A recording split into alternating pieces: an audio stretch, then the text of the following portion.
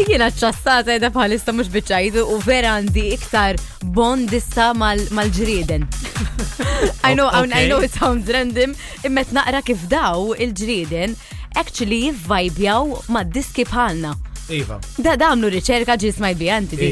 Bis-serjet. Da għamlu riċerka u saru jafu li il-ġrieden actually jivvajbjaw mal-ħsejjes daw inta tifhem fihom Debrii. 120, 140 BPM. Eżatti.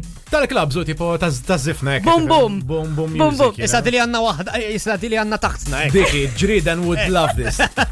Imma inti bħala producer, ma tkun qed tagħmel il-music tajjeb fl-studio, tkun qed tippjana il-music li ħad toħroġ ħatkun tasrat tal-annimat. Qatt ma kelli l-ġrieden imma jien nagħmel id-disk iktar nies, imma issa li nafa tipo lest nipproduċi għal xi papre u xi ħaġa tifhem. Titħajjer kollok pet hamster pereżempju? Hamster le, għax hamster zek kif tajt high maintenance qed tifhimni. Xi papra ma jektar għal-hamster. Papra vera high maintenance. Timmaġina papra waddling ma xi diska tal-klab zek. Ma inti taf li l-papri kull ma pass li għamlu ħallu warajhom. Hemm ħafna bnedmin jagħmlu hekk tifhem ġifieri excuse.